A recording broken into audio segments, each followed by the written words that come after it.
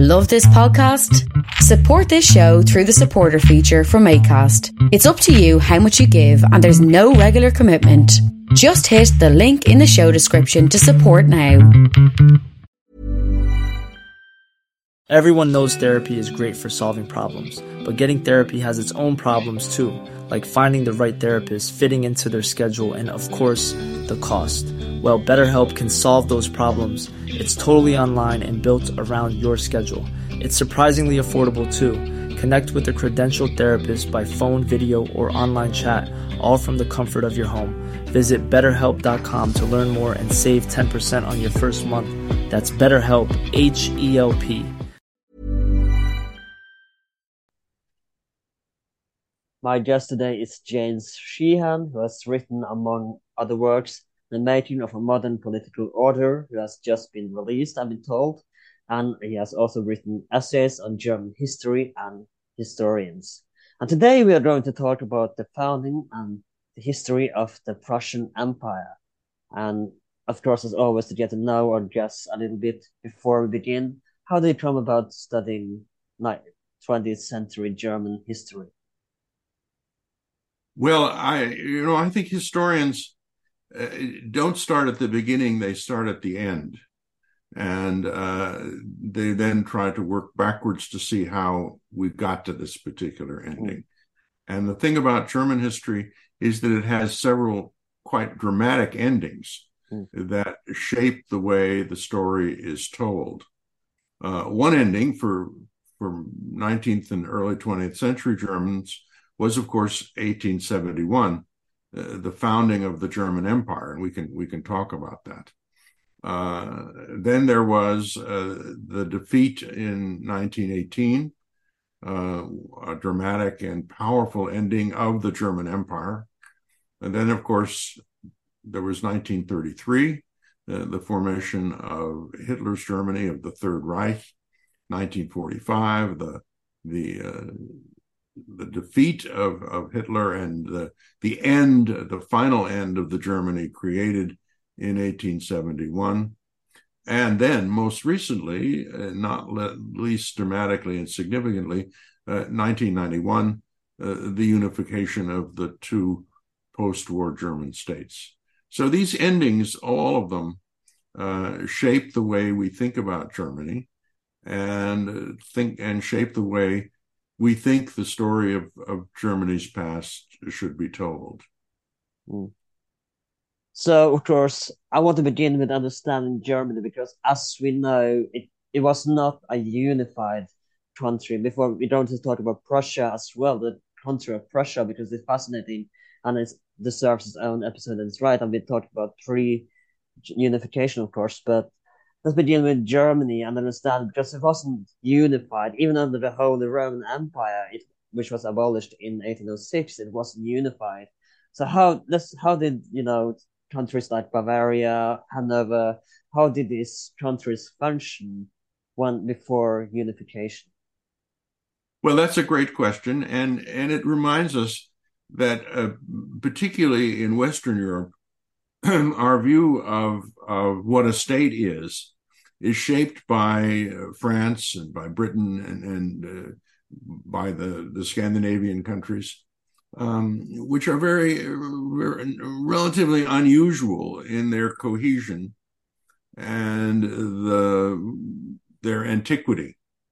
Germany, Central Europe, German-speaking Central Europe, was, like most of the world, broken into a series of relatively small pieces. That was the normal way that political territory was divided in much of the world. And it was only a slow process in which these pieces began to fuse, some of them into middle-sized states like Bavaria or Hanover or Baden and Württemberg, and Prussia. Some of them still very small, like cities like Hamburg and Frankfurt.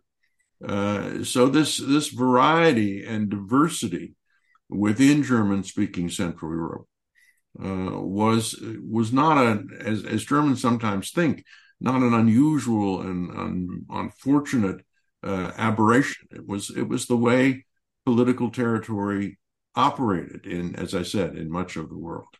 And of course, to bring an example into this, of course, Italy comes to mind as well, which hasn't been unified since the Roman Empire until Garibaldi came. Indeed. I mean, Italy is another example, and Italy, like Germany, created a nation state of sorts more or less at the same time. Yes. And that's fascinating how these two kind of came together in the same time, how both became at the right moment. It feels like how these countries, and how, of course, how later they would become both fascist countries almost at the same time as well. So they kind of have a parallel history in a sense that way, I think.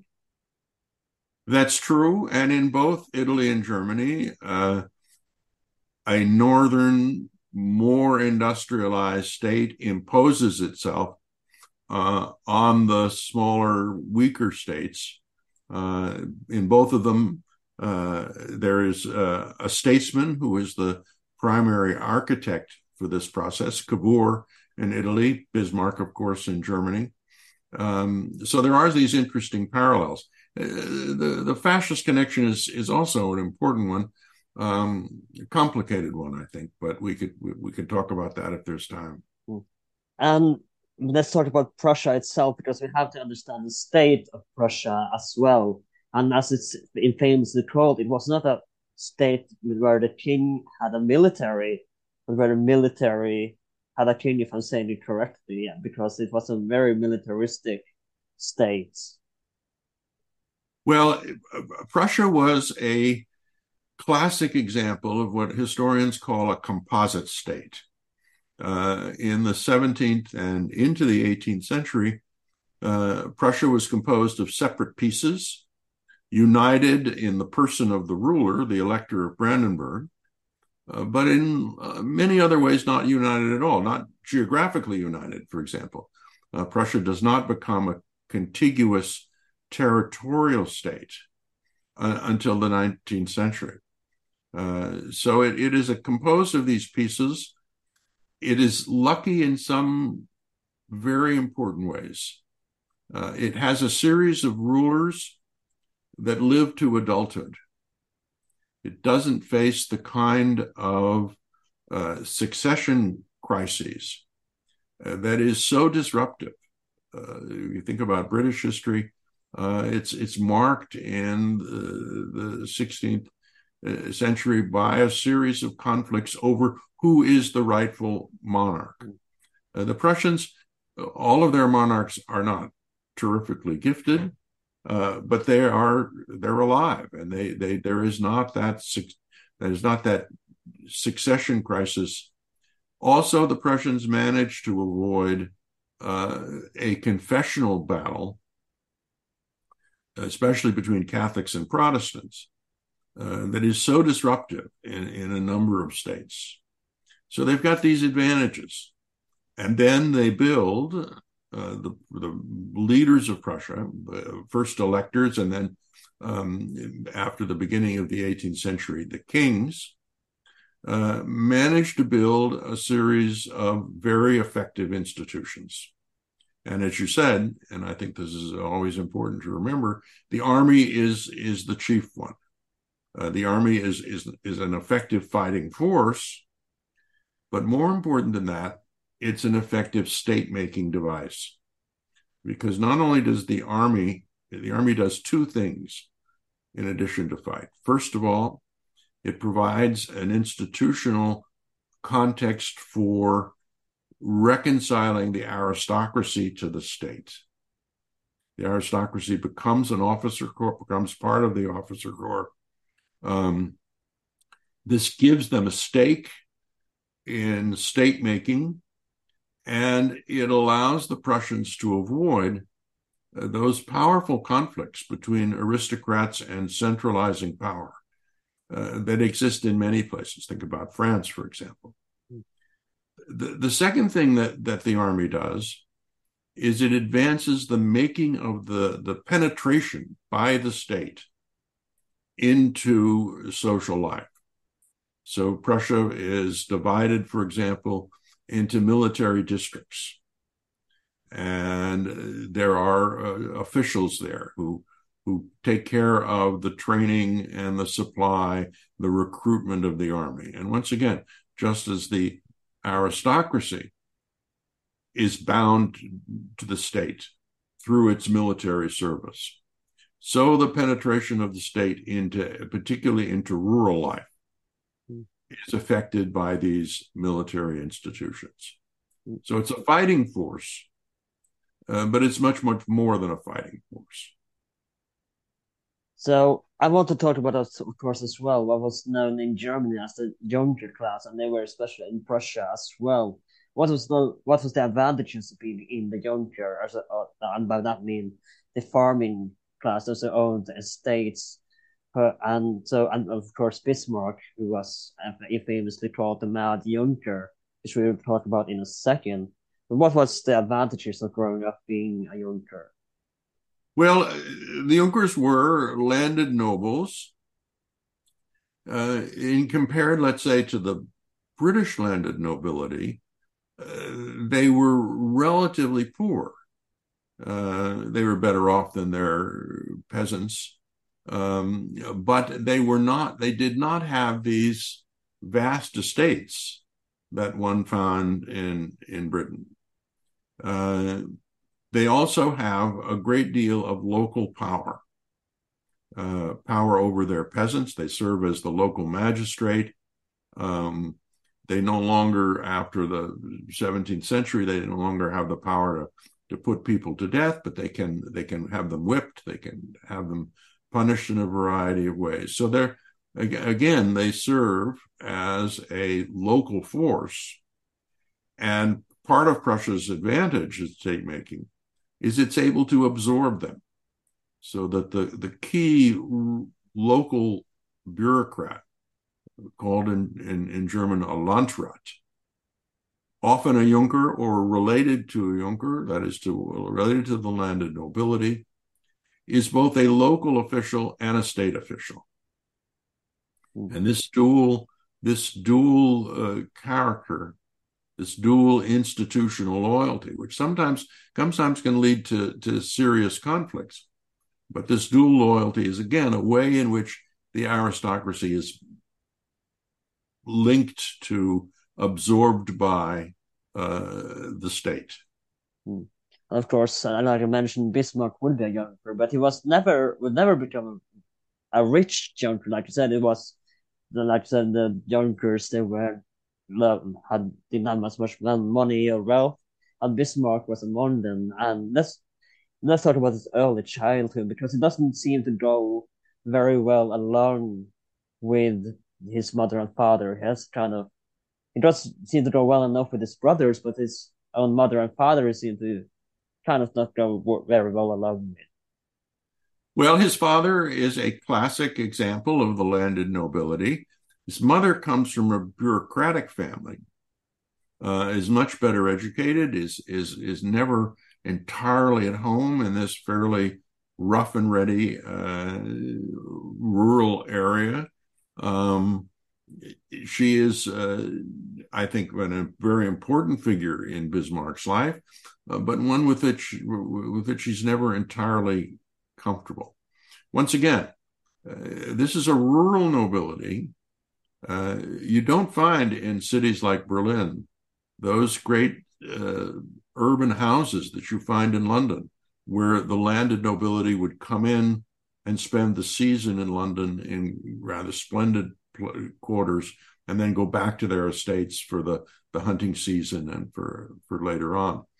So there is not that linkage between urban life, that comfortable linkage between urban and rural life that you get in some places. And I think Bismarck's mother is rather lonely and unhappy in married to this character, who's a kind of a rough and ready figure in the best of times. Bismarck is very very restless as a young man. He goes to the university. He doesn't really study very hard. He thought he might have a career in the civil service. He's not really good at taking orders. So he wanders around. He finally gets religion, which helps him to settle down a bit. He marries, which also helps him settle down to a very warm and supportive woman. But it's really the revolution of 1848 that gives him his opportunity. It brings him out of this rural, somewhat isolated, somewhat crude and rusticated life of the landed nobility and brings him into the world of politics. And we're going to talk about the 1848 revolution in a second, of course, which, again, is an episode in itself. But I want to talk about his marriage for a second as well, because his choice for a partner, Joanna is never, von Bismarck she's never described as beautiful or attractive or very intelligent for that matter, or society lady, as kind of was expected at the time in Prussian nobility. But what made him land? What did he feel safe around her? What's the reason for choosing Johanna as his wife? But he does genuinely seem to love her, but still, it's a peculiar choice, I think. Well, she's not glamorous. That's certainly true. She is loyal. There's a lot of debate about the significance of religion in Bismarck's life. He does have something of a conversion. Brings his wild youth to an end. The conversion to a kind of interior Protestantism, pietism.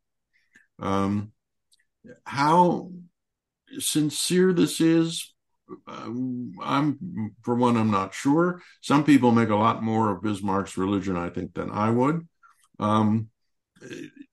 Bismarck kept a collection of biblical verses, which he would write down. But it often turns out these are verses that match what he decided to do anyway. So he certainly does believe in God. He certainly has a sense of a divine purpose. And I think that his wife is part of this. I mean, she is a religious person herself and helps to stabilize it. He's a very restless guy. He eats and drinks too much. At one stage, he got so angry at his dog that he beat him to death. So he's got a volcanic temper, and it's a continued struggle for him to keep this, particularly after he enters public life, to keep these passions under control. So let's talk about him entering politics. What made him choose politics as a career profession? Well, he doesn't. That's a good question, because when the revolution begins, before the revolution begins, the king decides that he's going to call a meeting of the local parliaments. He needs money. Very much has happened in 1789, right? They needed money. And so they called this collection of parliaments, and Bismarck is part of that. Then, when the revolution begins, Bismarck is horrified.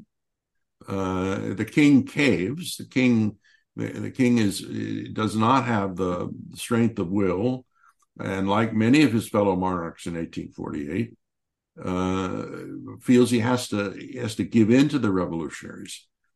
Bismarck is very much opposed to this. He's for standings firm, but getting tough.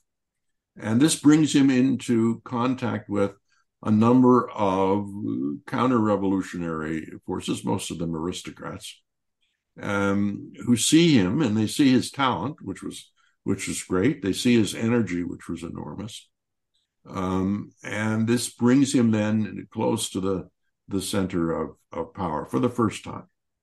And then he goes to plead for help, which I don't remember exactly what it is he asked for help for, but he goes to Wilhelm the First wife, Augusta, to ask for help, and he asks something that she would never forgive him for again, and she would detest Bismarck for the rest of her life. Well, there was that tense relationship too, the details of which I must admit I have I don't remember.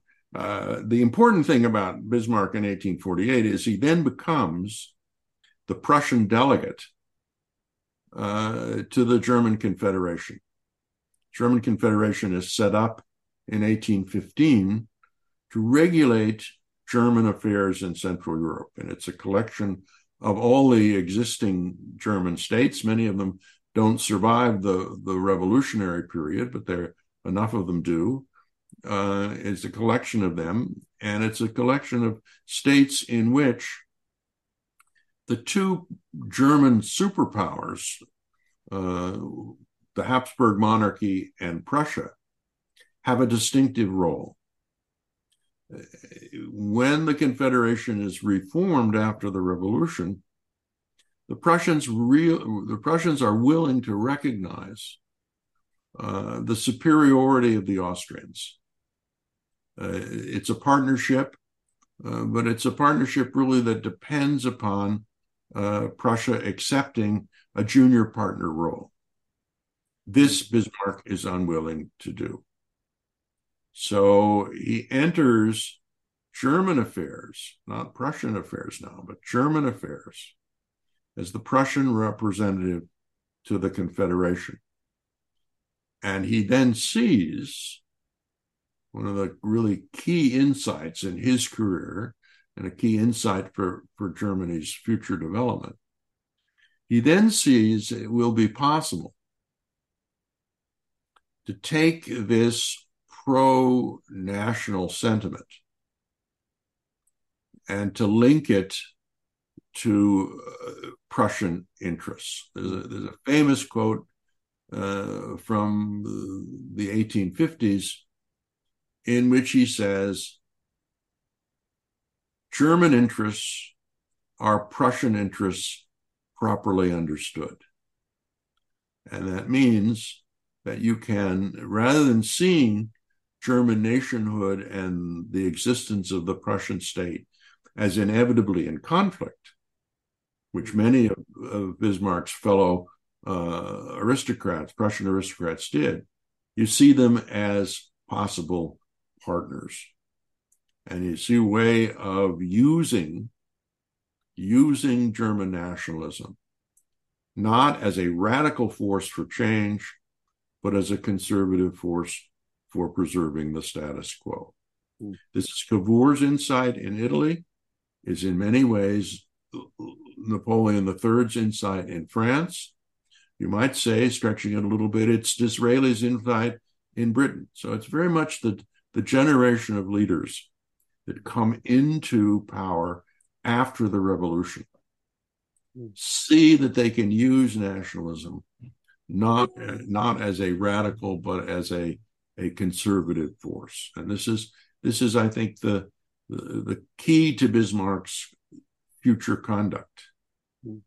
And of course, another thing that happened in the mid 1850s, and we have to talk about this as well, is the first Schleswig-Holstein War. And of course, at the time, though it wasn't under direct rule of Denmark, it was of course a protectorate of Denmark. And this would play later in what would become Scandinavianism, the dream of uniting Scandinavia at the time after the first Schleswig-Holstein War. But let's talk about what brought in the Schleswig-Holstein War in the first place. Well, this is, of course, another example, and to go back to what I said towards the beginning of our conversation, the way in which political territories are not divided into clearly defined territorial states. Schleswig-Holstein was a perfect example of what was a common condition in the old regime, that it was bound to Denmark through personal rule of the ruler. It was not a part of the Danish state. It was connected through the Danish monarch. And it was connected in such a way that when the Danish monarch died, the hereditary role of Schleswig-Holstein is thrown into question. Now, there is a national German minority in Schleswig-Holstein. that would like to see the provinces united in some way or another to Germany. Bismarck sees it. Bismarck doesn't really care very much about what happens to Schleswig-Holstein, but he does see it as a way of beginning that process of partnership between Prussia and the national movement.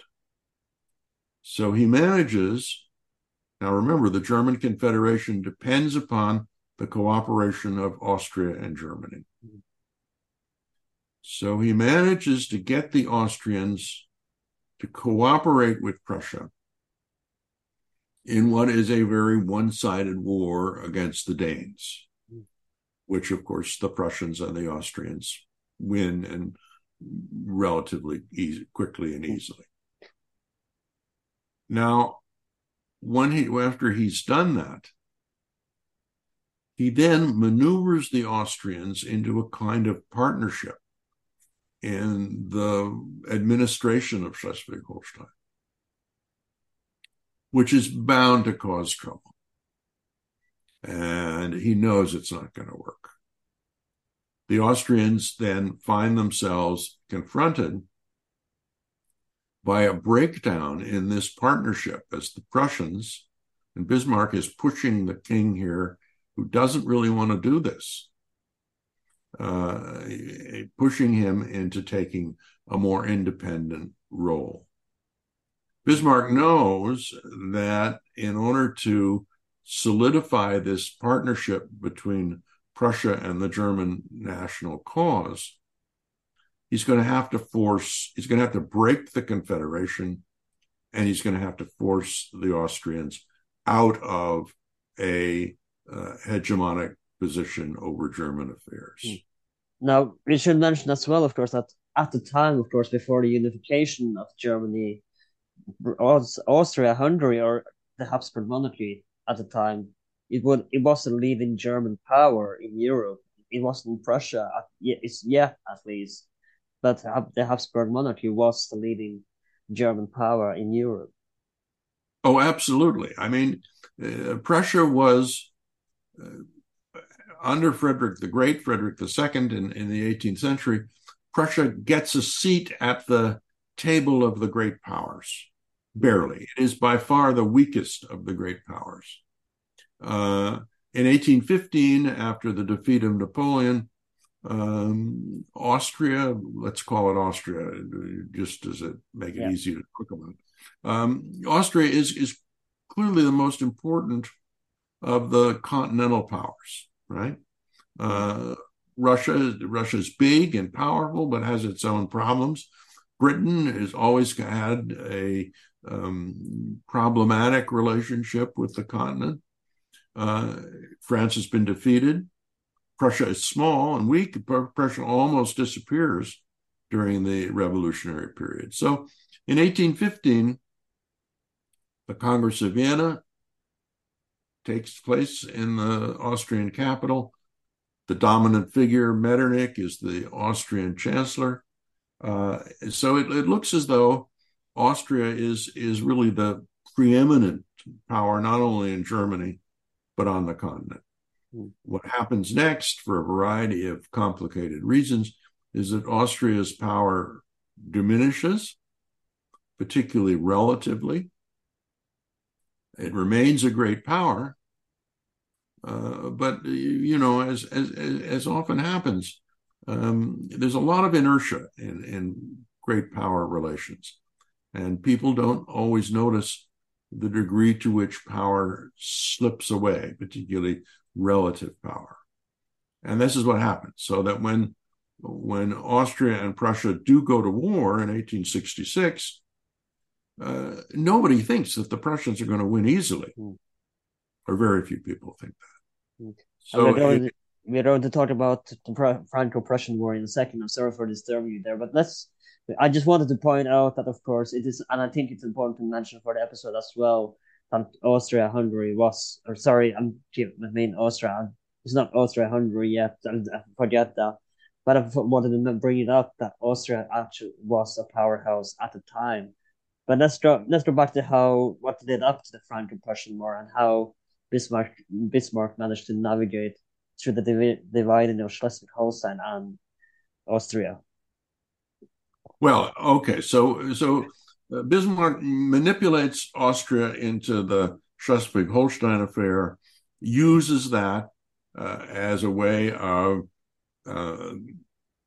breaking ties with Austria, goes to war in 1866 against the Austrians, defeats them very, very quickly. The other great powers want to bring this war to a swift end, so they begin to put pressure on the two sides to make a deal, and they do. It's important that these 19th century German wars and the Italian wars as well are wars decided by battles. The Austrians lose the Battle of Königgrätz and therefore sue for peace. As you know, in the 20th century, just because you lose a battle doesn't mean you're going to quit. Mm. And so these 19th century wars of battles are a very different kind of war, and they have built-in limitations because neither side, certainly this is true in 1866, neither side sees the purpose of war as the total destruction of its opponent. Mm. So Austria loses the war. They lose their place in the German Confederation. They have to pay some indemnity, but the Austrian government, the monarchy, remains intact. Mm. And that, I think, is an important part of the misconception about war that people will carry into the 20th century. And another thing, of course, there are two more things that happens, very important things that happens in 1866, and one of them is Bismarck's famous Blood and Iron speech, and we have to talk about it because, surprised though it is an epic speech, it wasn't very well received afterwards, which was quite surprising when I read Steinberg's book biography on Bismarck. He wrote how it wasn't very well received afterwards, that it wasn't a popular speech at the time. It's true. Now, remember, Bismarck was the Prussian delegate at the German Confederation. He's then removed. He's sent as an ambassador to Russia, partly by his opponents who want to get rid of him, send him into what he calls cold storage. But he actually enjoys his time in Russia, surprisingly. Yeah. But then he comes back and he's made prime minister, minister-president, during a constitutional crisis in 1862. It's a crisis over military reforms, another indication of the importance of the army in Prussian history, Prussian politics. The king, a new king now, he's taken over from his brother. This is William I. Wants to reform the army. The liberals who dominate the Prussian parliament resist. There is a constitutional crisis. The king is ready to give in. He feels maybe he ought to abdicate or give up. But Bismarck is called in by the people around the king who want him to be tough and to stand fast. And Bismarck, they feel, has the confidence and the will to back up, to force the king, stiffen his backbone, keep him from giving in to the parliament. This is the first of the famous meetings between William I and Bismarck. William I rules until 1888. So this is a long relationship, and a relationship that is punctuated by dramatic scenes. And in this one, the king says, I'm going to have to quit. I can't sleep. And Bismarck makes the famous remark, kings must sleep. And it is in this context that he gives his speech to the budget committee of the Prussian parliament, in which he says, the German question was not solved by words. That was the lesson of 1848. It will be solved by blood and iron.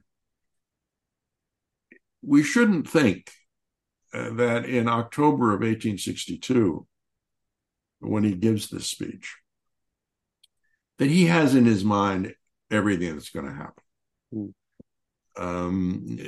He's not at all clear that he sees the series of events that will lead to the proclamation of the German Empire in 1871. He certainly sees a lot of possibilities. He realizes that relationships with Austria are not going to settle down. He realizes that the existing of a German confederation as it then was, is probably not going to remain. But he's keeping his options open. So let's talk about the German Confederation, how it was made and how it functioned. Because it wasn't, as you know, we talked about already, Germany wouldn't be unified until 1870 officially. But let's talk, because first you had, as you mentioned, the German Confederation. So how did it function exactly, and what was the goal with the German Confederation? Okay, so to be clear, the German Confederation, the so-called Bund, is formed in 1815 and in an effort to regulate German affairs. That's what comes to an end in 1866. Bismarck then establishes the North German Confederation. Austria's out.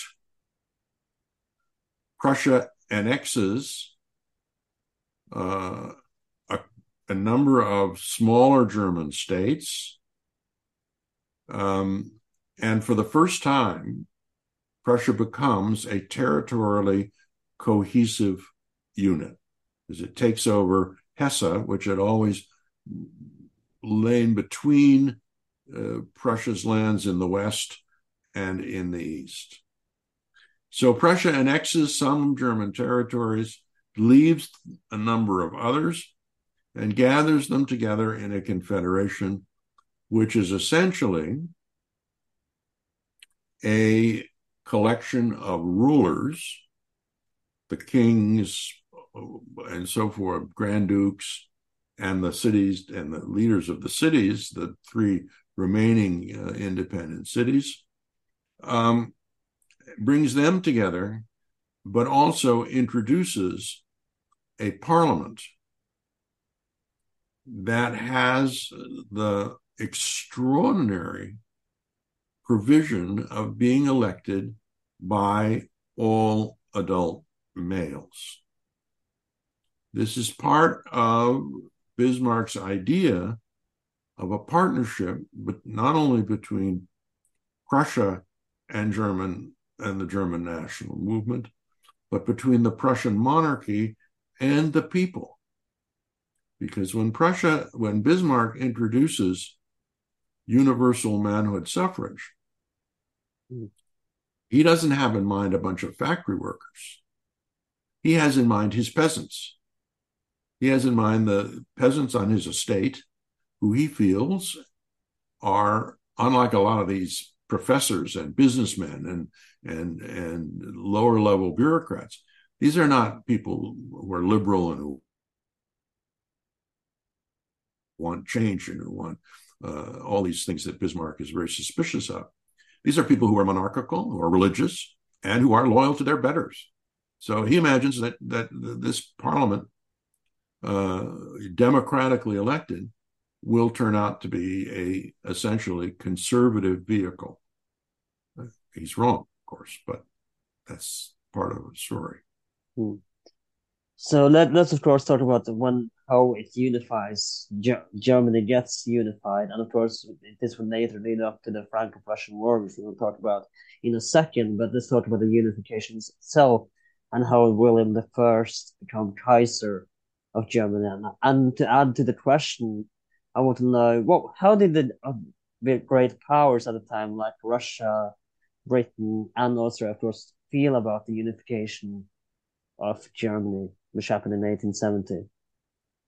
Okay, that's a very, very good question, and it's an important part of this whole story because the great powers after 1815 wanted to preserve as best they could a peaceful, orderly Europe. They knew what had happened between 1793 and 1815. They knew that war, particularly war among the great powers, could have profound revolutionary effects, which they wanted to avoid. So there was a great deal of pressure from the great powers not to have large-scale territorial reorganizations. But in the time in which Bismarck operates, the two great powers, Britain on the Atlantic, Russia in the East, are both very much occupied with their internal affairs. Both of them come out of the Crimean War, the war in the 1850s, a brief but kind of very destructive and ineffective war. Both of them come out of that with the idea that they have to make some domestic changes. This is the time of the British Reform Bill. More importantly, it's the time of the liberation of the emancipation of the serfs in Russia. So both Russia and Britain are distracted in ways that they hadn't been before, and in some ways wouldn't be again. And this is one of Bismarck's great advantages. It's luck, and he uses it, of course. And I want to add to the question as well, did nationalism play a part, which of course was taken off at this time with the 1848 revolutions? Of course, nationalism must have played a part there. But did nationalism help Bismarck's idea at all? Well, certainly there's a national movement. How strong it is a matter of debate. But it is certainly strong in a number of critical social groups, academics, lawyers, some businessmen, not all. So that there are certainly those who feel that the time has come to create some sort of a German nation. There's a lot of division as to what this should look like. So that nationalism is there. It is not, in my view, an irresistible force. I mean, it's the Prussian army that unifies Germany. It's not, and in that case, Bismarck's blood and iron speech is correct. But it is there, and Bismarck uses it, and he certainly uses it to legitimize what he's done, and that is an important part of the story. That Bismarck is able to legitimize the results of these three wars by claiming that they're carried on not simply in the interests of the Prussian state, but in the interests of the German nation. So, and I want to draw, before we go into the Franco-Prussian War as well, which happened almost immediately after, I want to know what happened to the petty kingdoms, because as we know, the smaller German states were ruled by kings and princes at the time. So what happened to those after the unification of Germany, like Ludwig of Bavaria, to mention one? Because what happened to the royalties and the kings who ruled these city states, maybe not city states, but these smaller states? Well, most of them remain.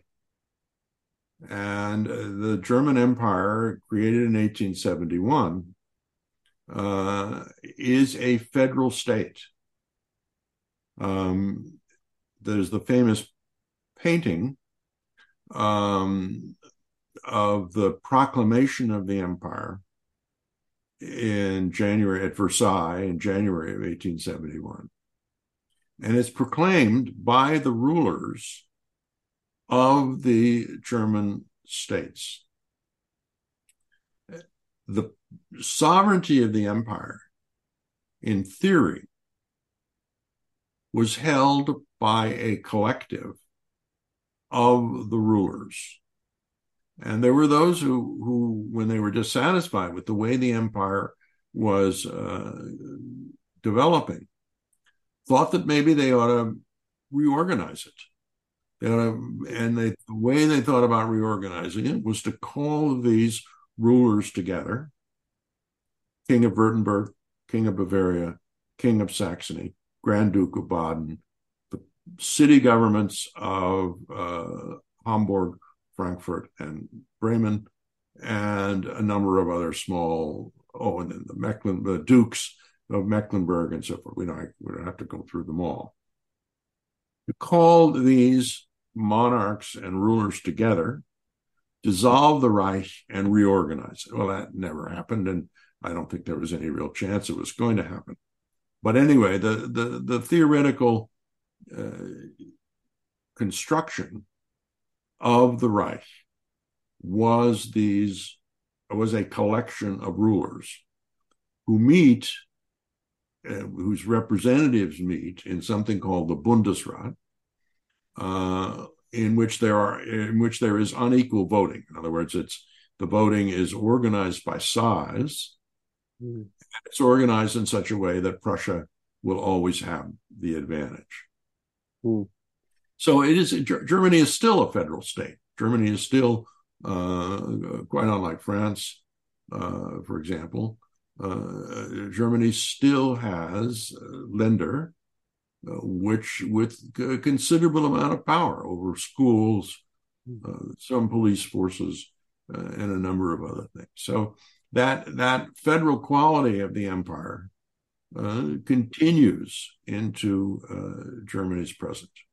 Do forgive me for delaying the Franco-Prussian War again, but I want to, as well, there's something I want to know, because, most historians seem to draw a one linear line from the creation of Prussia, as we witness right now, until the rise and fall of Adolf Hitler. That it's one linear line that is created way for Adolf Hitler. But is it fair to think, and Katja Hoyer as well in her book, she argues that she thinks it's rather unfair that it's not necessarily have to end with Adolf Hitler, as that it didn't necessarily pave the way. It should have ended differently. That it's not just a linear line from the creation of Prussia until Adolf Hitler. What do you think about this? Well, I think that's absolutely right. And remember what I said at the very beginning, that historians shape their story according to endings. Mm. And I think we must always resist the notion that the end we choose to begin our story with was inevitable, had to be. It's not at all clear to me that the German Empire of 1871 was the only answer to the so-called German question. Mm. And indeed, if it hadn't happened then, it's hard for me to see how it could have happened much later, because if these other states had democratized and their institutions had solidified, it would have been much harder to gather them in to a single federal entity. Mm. And I certainly don't think you can draw a line between the emergence of Prussia as a great power and the creation of Nazi Germany. Mm. And it's not an accident. Mm. That's not the alternative. The alternative is not to think it's all accidental, but it's certainly not inevitable. Mm.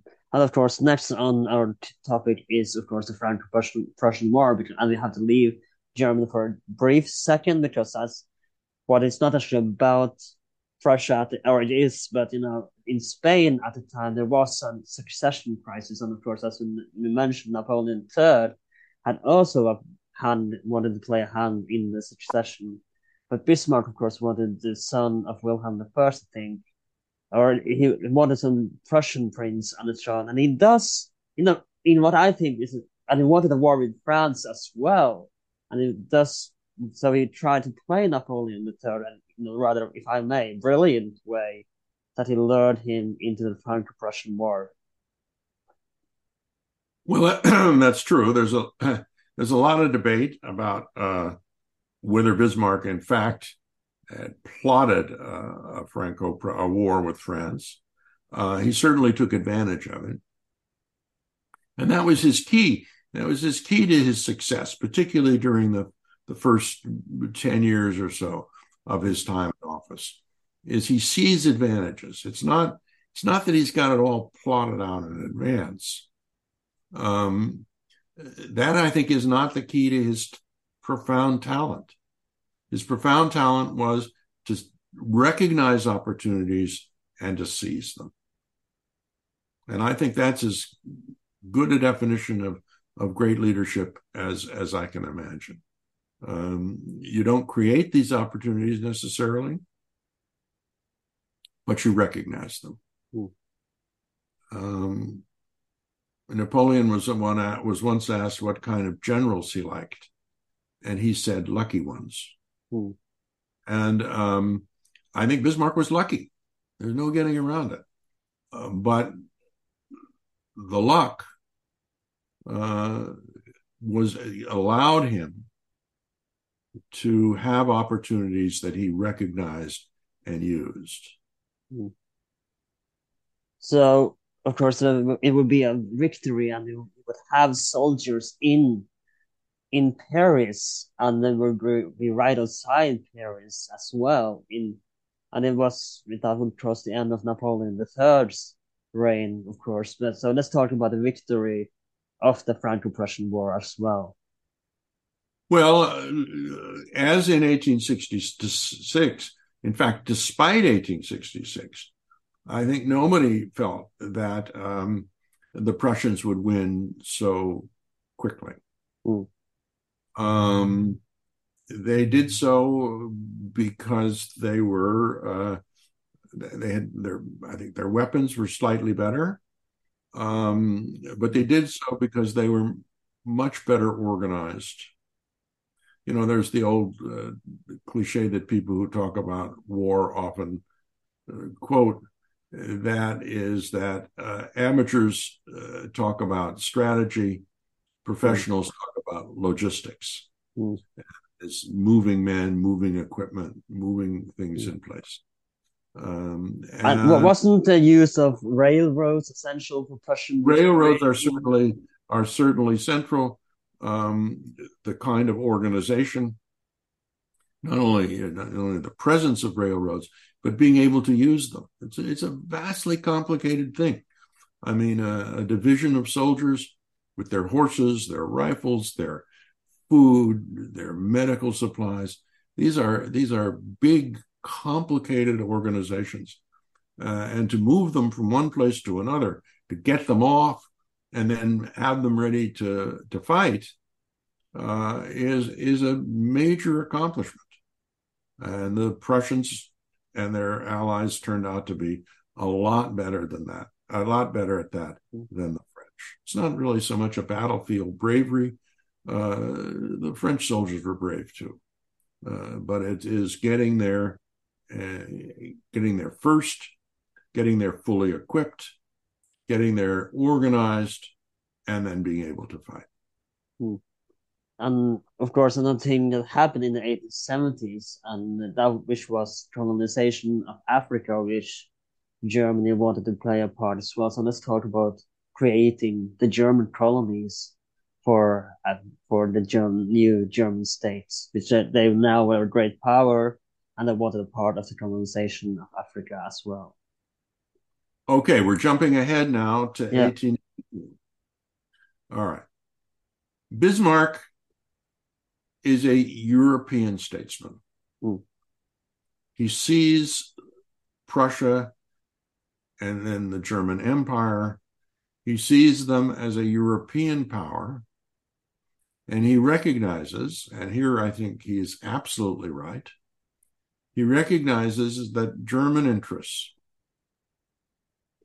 are essentially dependent upon their relationship with the great powers. And he does not want to do anything that's going to make that harder. That makes him very, very skeptical about colonies, not about economic relationships overseas, not about sending out missionaries, not about trade, not about all of these things, but having pieces of territory.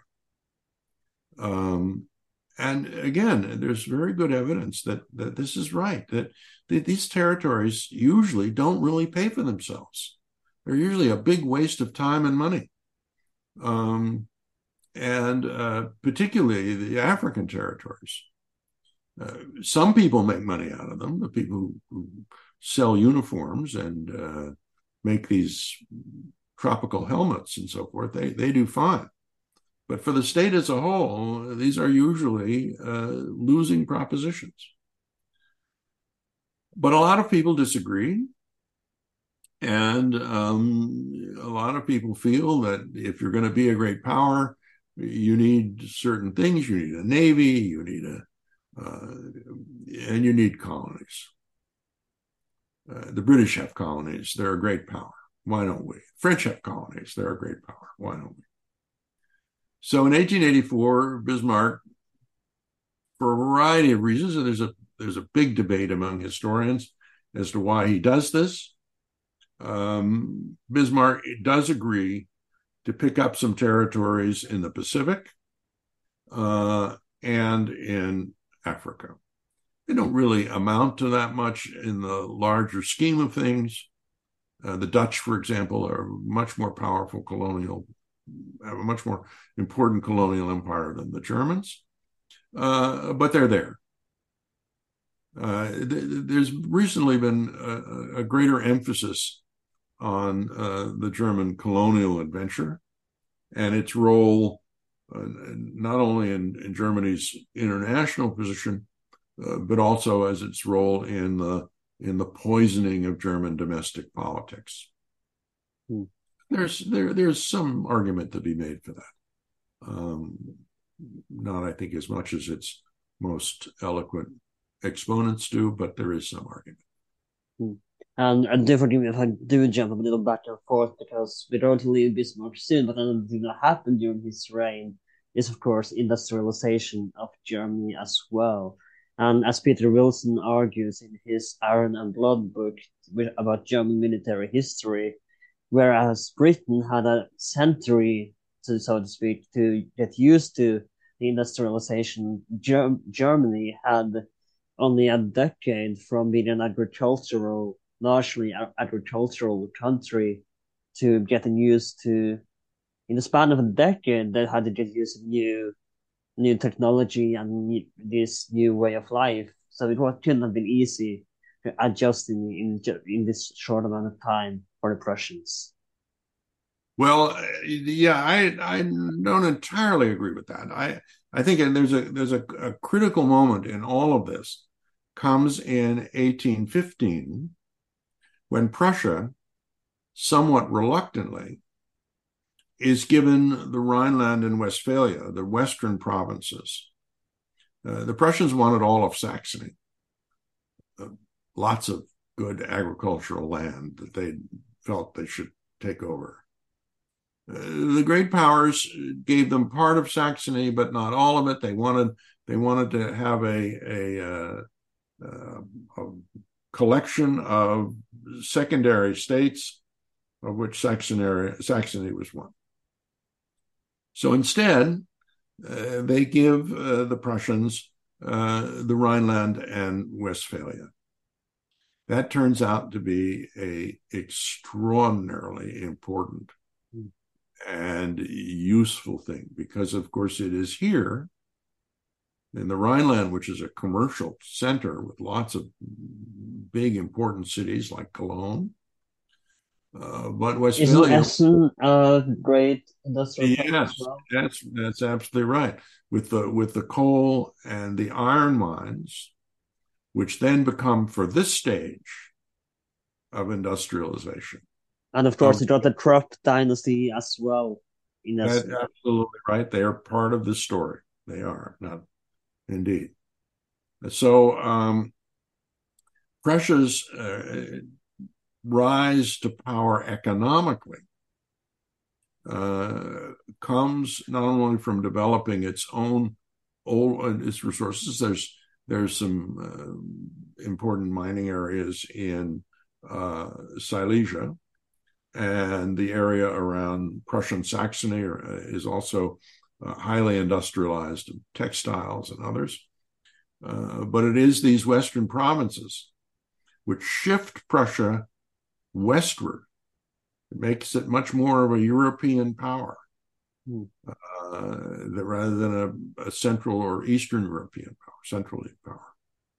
So this is a key moment in providing the wealth that Prussia will use. And do forgive me for jumping, but we don't have all the time, I'm afraid. So we do have to jump a little bit to William the First death. And as I famously put it, it was not easy to rule under Bismarck, being a king under Bismarck's life. No, being around Bismarck was not easy under any circumstances. It was not easy being his wife. It was certainly not easy being his children. But it was also very difficult to be his king. William I had never wanted to be king. He was a younger brother. He was a soldier. He was a man not without gifts. It was a stable, regular, a stable and I think commanding personality in some ways. But his ambitions were modest. He becomes king when his brother has a stroke and is incapacitated. He becomes regent and then king. He becomes king at this very turbulent time. He would have been quite happy just to spend his time on army maneuvers and hunting trips. He's king at this very turbulent time, and he finds himself linked with this enormously successful but temperamental and willful and sometimes unreliable chancellor, prime minister, and then chancellor in the form of Bismarck. And of course, let's talk about his death, because his son Frederick, who was quite old as well. He would not rule for long, and of course, this would lead to Wilhelm II's rule of Prussia, which would be essential for both Bismarck's career, and this is where we're going to leave Bismarck in a second. But it would lead to essential part of Prussian history. Well, I mentioned a while ago that one of the great advantages of Prussia as a state was that they had a series of rulers that that were adults and inherited the throne without that succession problem that occurred in many other states. One of the prices that the Prussians pay for this, the Hohenzollern, the ruling family, is that there are frequent severe clashes between fathers and sons. Frederick the Great's father tyrannized over him. In fact, their relationship was so difficult that Frederick the Great attempted to flee with his friend and is captured and brought back and put in prison. So there is a series of difficult relationships. And this is certainly true of William I and his son, the Crown Prince Frederick. Now, the Crown Prince Frederick was a man of some ability. He was a fairly effective military commander in the Franco-Prussian War.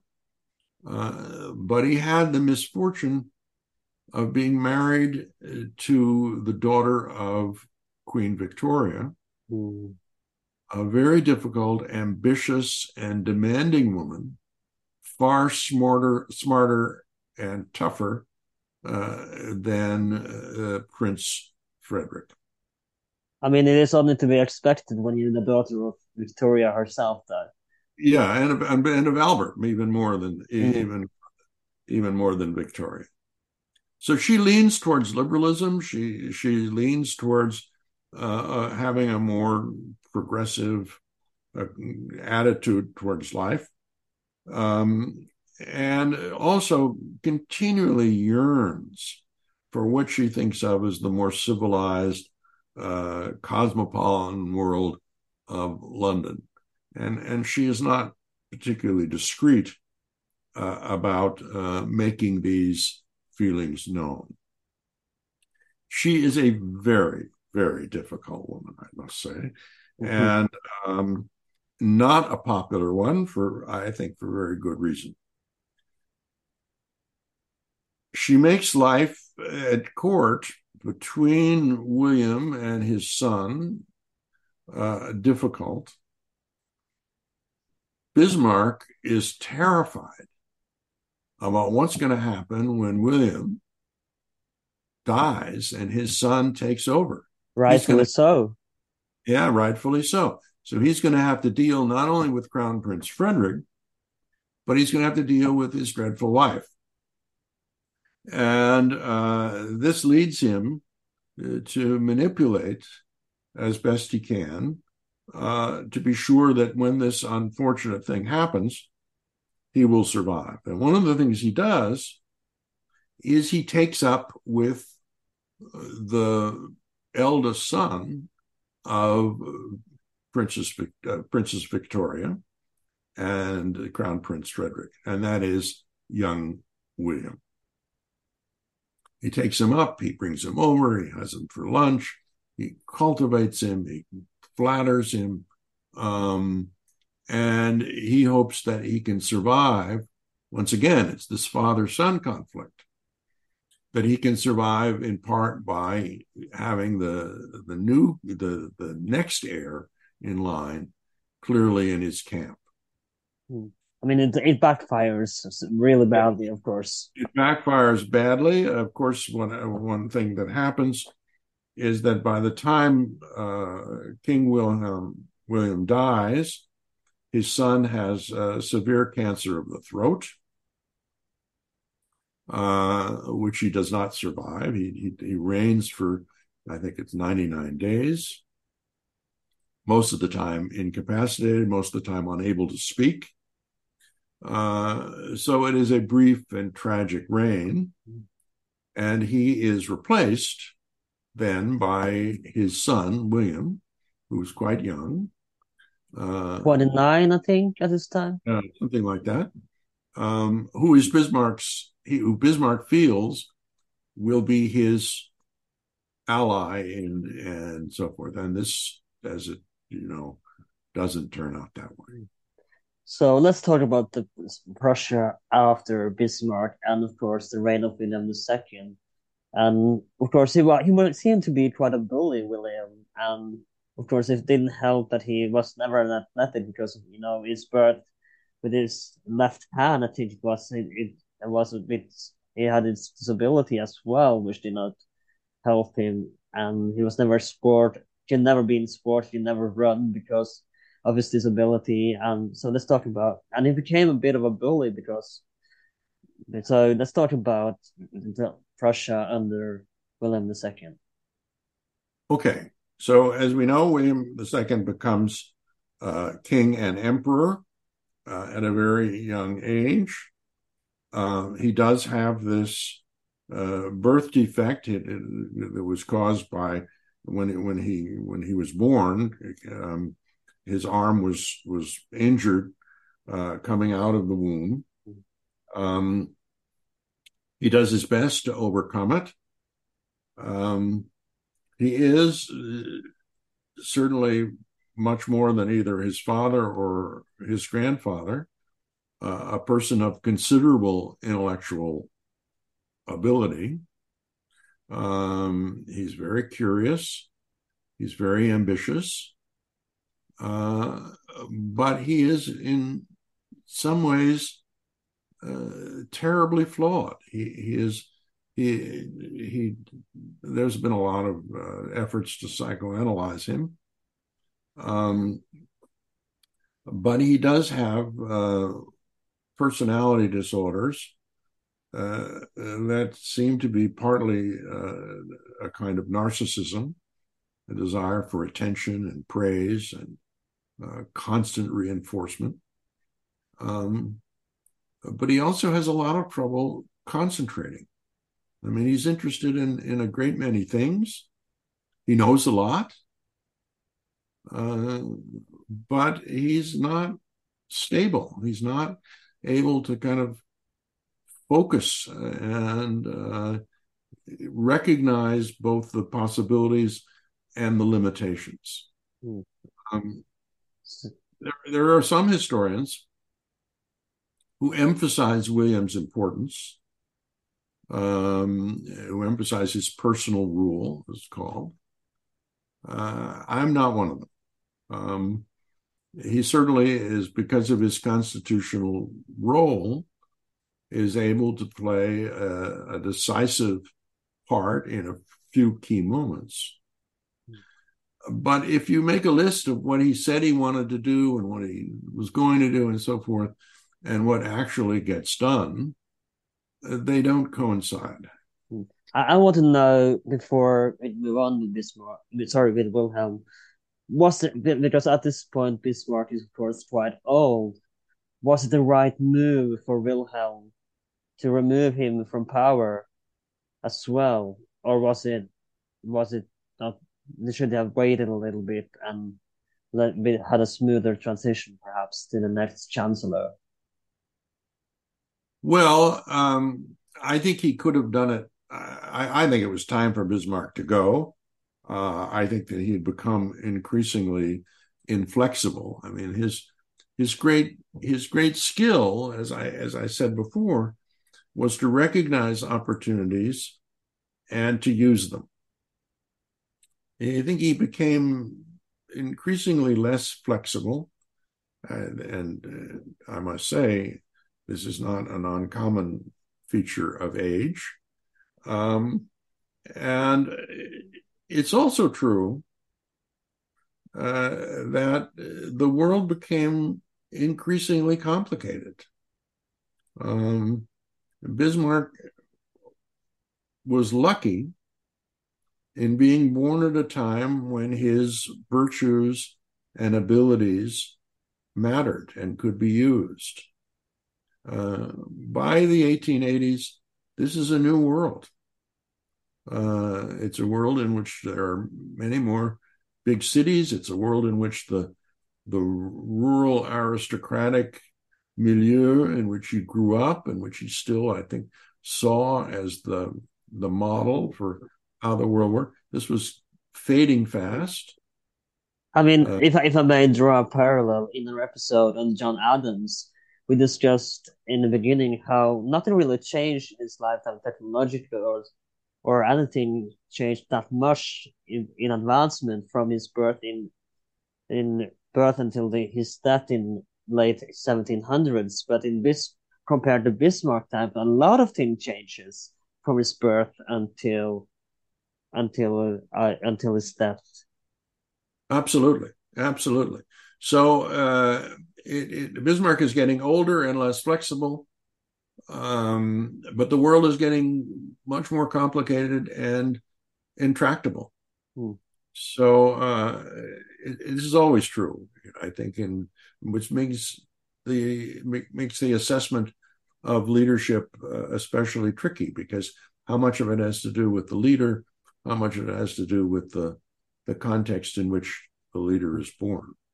And of course, after Bismarck, one of the most famous, who would arrive in 1904, I think, of course, is, and it would be essential for World War One on the German side, is Helmut von Moltke the younger. Of course, the elder was under Bismarck's time, but this time the young Moltke, I'm sorry if I say his name wrong, would prosper and under the new Prussian government. Well, once again, I'm not sure I understood just what you just said. Sorry. I'm going to try to. If not, I'm going to try to write it down for you. And then Helmut von Moltke as well would of course enter Prussian history. Let me try to write it down for you. I'm not sure if I've said the name right. And do forgive me. Helmut. Helmut von Moltke. That's right. Yeah. That's right. Sorry. The nephew of the great. Yeah, so let's talk about his career as well under the Prussian Empire. Well, okay, because once again, we're back to what we just were talking about. That is, there's no doubt that the elder Moltke was an incredibly skillful and successful strategist who understood the role of railways and understood the organization of modern armies in a way that few of his contemporaries did. By 1900, that world has changed as well.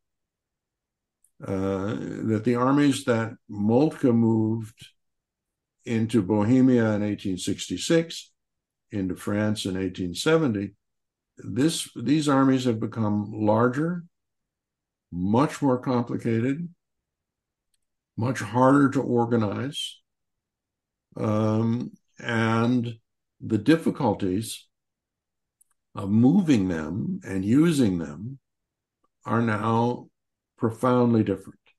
There's no doubt that his nephew, the younger Moltke, was significantly less talented in any number of ways, and it was a big mistake to put him in charge.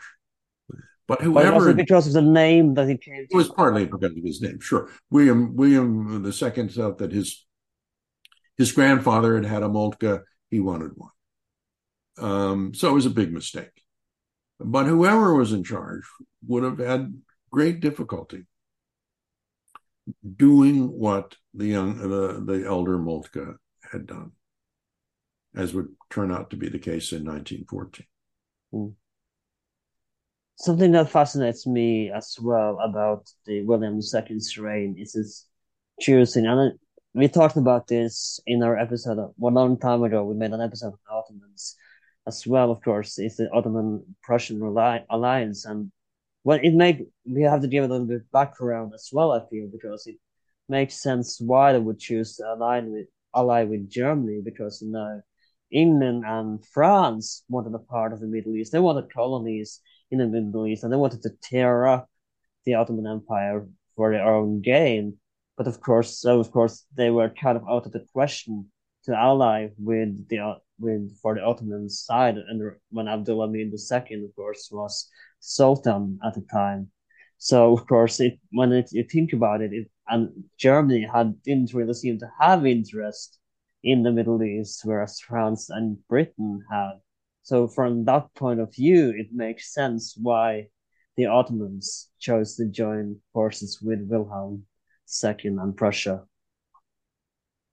Yes, I mean, the easy way to understand the alliances that get formed during the First World War is to realize that people made alliances against powers that had things they wanted. And the British and the French had things in the Middle East. And I mean, it makes sense, right? Yeah, it makes perfect sense. And it looked as though the Germans were going to win during the early stages of the war. So, big mistake.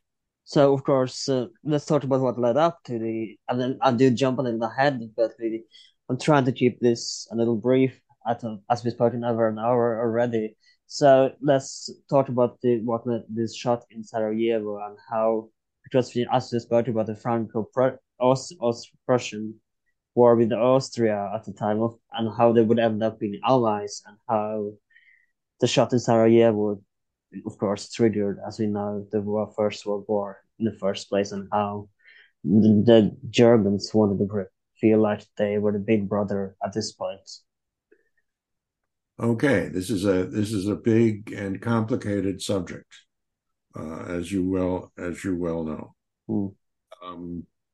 And it really, the further back one goes in the origin of wars, the more complicated the story and the harder it is to assign responsibility.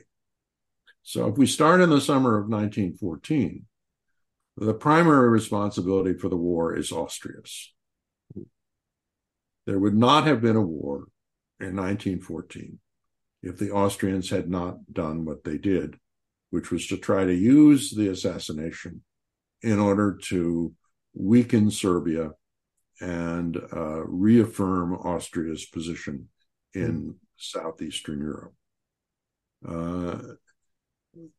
The next responsibility in 1914 is Germany's, for not only for supporting the Austrians, but after having supported them, for paying no attention to what was happening.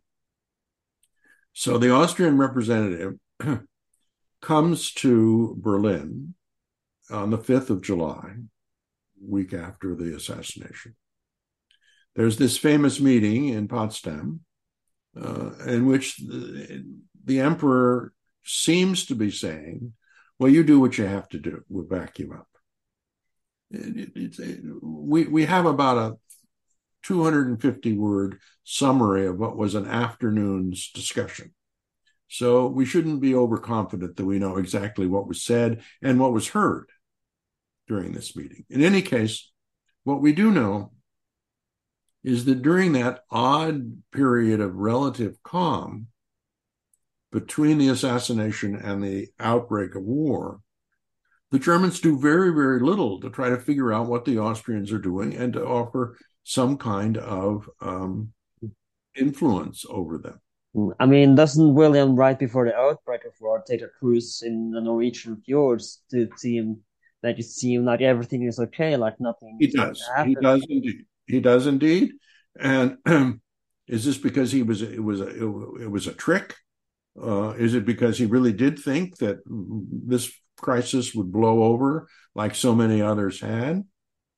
It's by no means clear. We know more about those 4 weeks leading up to the First World War than I think we know about, or that is what governments were doing during those 4 weeks.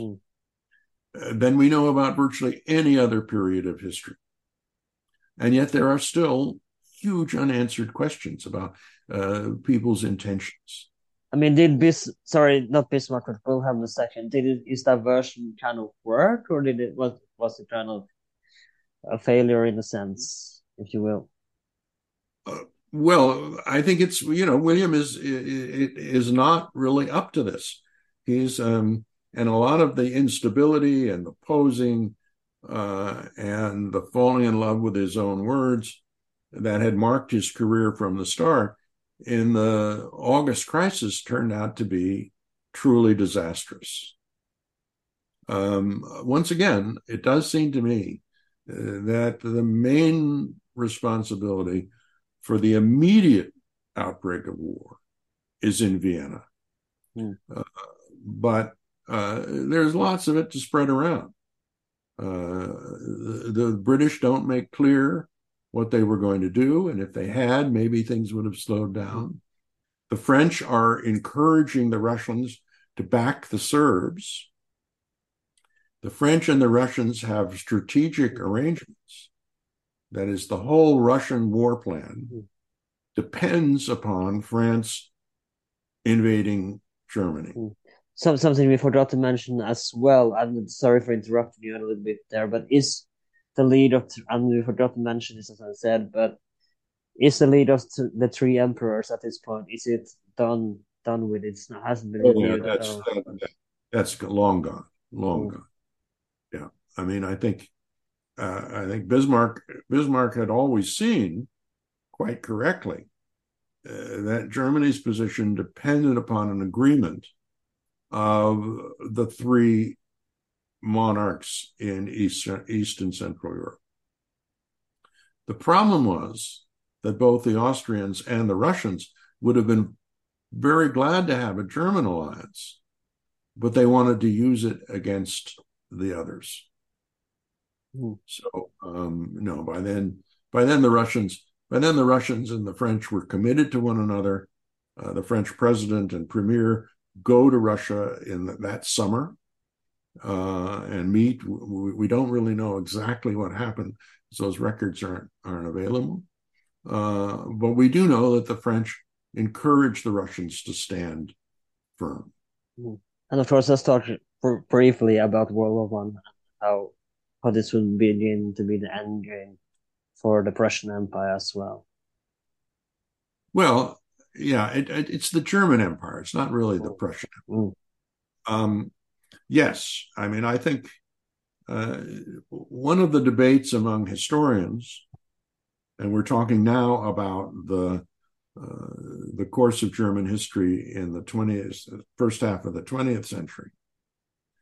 One of the debates is how far back do we trace the roots of German National Socialism? Well, to some degree. Of course, we can go back into the 19th century.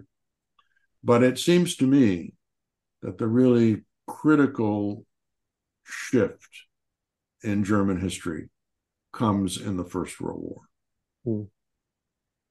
And the First World War changes the character of German politics and society in several fundamental ways. It severely weakens the German state. It interjects into German public life a degree of political violence that had not been there before. Germany was a law-abiding, it was an unequal society in many ways. It was not a perfect society by any means, but it was a peaceful society in which there were demonstrations, but there was virtually no political violence. This changes dramatically in the course of the war. And then finally, and not least important, what the war does is to dislocate the German economy. Because one of the sources of German stability down to 1914 was that powerful economic growth, the results of which, while unequally distributed, were nonetheless apparent to millions and millions of Germans. It was not only a politically orderly society, it was also a remarkably prosperous one,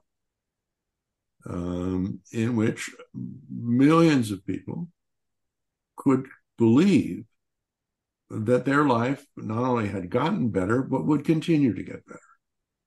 Well, the war changes that dramatically. So the combination of injecting political violence, delegitimizing institutions, and dislocating the economy, the combination of these things, I think, profoundly change the way Germans relate to their state and society. Is there any way, of course, we have to take out the United States, obviously, but let's say the United States never entered the war. But is there any chance at all that the Germans could have won World War One even without the United States entry? Or that they would have lost without the United States entry? Well, that's a very good question. I don't think the Germans could have won. Even without the United States. And the reason of that is that the French and the British had access to the global economy. They controlled the Atlantic. Now, the German submarines, if they had managed to cut that control, then I think things could have been different. But the submarines failed, which means that the French and the British have access to the food, the supplies, the capital that the Germans do not. In Central Europe, the Germans and the Austrians are increasingly faced with severe food shortages. The British don't introduce rationing until virtually the end of the war. And that's because they've got access to the colonies. They've got access to Argentinian beef, to wheat from all over, so American wheat. So this really matters a great deal. We think about the stagnation of the Western Front, and that's right, we should. But behind that stagnation is this vast openness that the Atlantic powers have.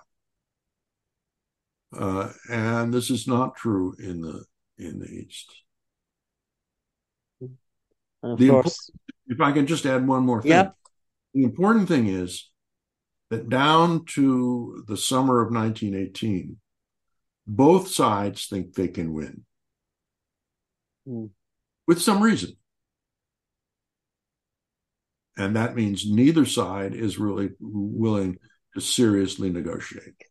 And I think because, although it's debated that the 7 Years' War is really the First World War, but, what made this so special was that none of the powers were allowed to have separate peace agreement, and they all had to agree together on one peace, of course, which would end up being the peace treaty of Versailles. But what made this different from other wars was indeed that they agreed to no separate peace treaties as well, I think.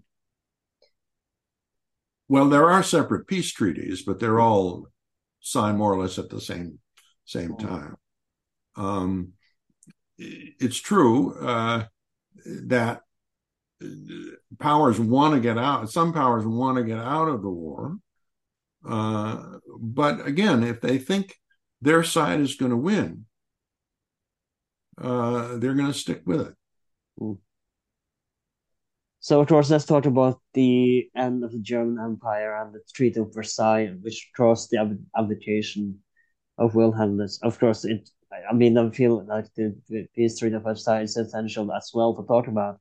And then we can talk about the abdication of Wilhelm II and the creation of the Weimar Republic. And that's the last thing we talk about today. Okay. One of the remarkable things that happens at the end of the war is that monarchies everywhere are significantly discredited. In 1914, France was the only great power without a European power, that is, without a monarch. All of the newly created states in the 19th century had monarchs. So monarchy was thought largely to be the ordinary way of organizing political power. Now, these monarchs had different levels of power. Almost all of them were limited in some ways by constitutions, but they were there. By 1918, monarchs are declined everywhere, so that the Ottoman Sultan, who lasts a little bit longer, but not much, the Emperor of Austria, the Tsar of Russia is gone by then, of course, and the King Emperor of Germany. They're all gone. All of them, except for Tsar Nicholas, all of them survive. All of them die in their beds. So they're not killed like Louis XVI, but they're simply thrown out. And this happens to William. He's over at the General Staff headquarters in the West. A general comes to him and says, "Your Majesty, you've got to go." And so the closest he can get to a neutral power is to Holland. So he gets in a small convoy of cars and drives across the Dutch border and says to the Dutch, I'm here, find me a place. And they do. And of course, he lives till, 1942, 43. And I think we're going to round it up there because, as you know, the rest is German history. Thank you so much for coming on the podcast. Before you go, do you have any social media or any homepage you want me to put in the description, or where people might find your book if they want to read? And I repeat the title of the book, which is The Making of a Modern Political Order and the Essay of German Essays on History German and Historian. Yeah, Amazon is always there. Thank you again. Thank you so much for coming on. It's been a pleasure to talk with you. My name is Alan. This has been H12. We are available on Twitter or on Instagram on H12. Please like, share, and subscribe. And if you can find us on Apple Podcasts, iTunes, or YouTube, wherever you can find podcasts these days. If you are on iTunes, please consider writing a little review. That would help us out a lot. My name is Alan, and I'll see you next time. Even when we're on a budget, we still deserve nice things. Quince is a place to scoop up stunning high-end goods for 50 to 80% less than similar brands. They have buttery soft cashmere sweaters starting at $50, luxurious Italian leather bags, and so much more. Plus, Quince only works with factories that use safe, ethical, and responsible manufacturing. Get the high-end goods you'll love without the high price tag with Quince. Go to quince.com/style for free shipping and 365-day returns.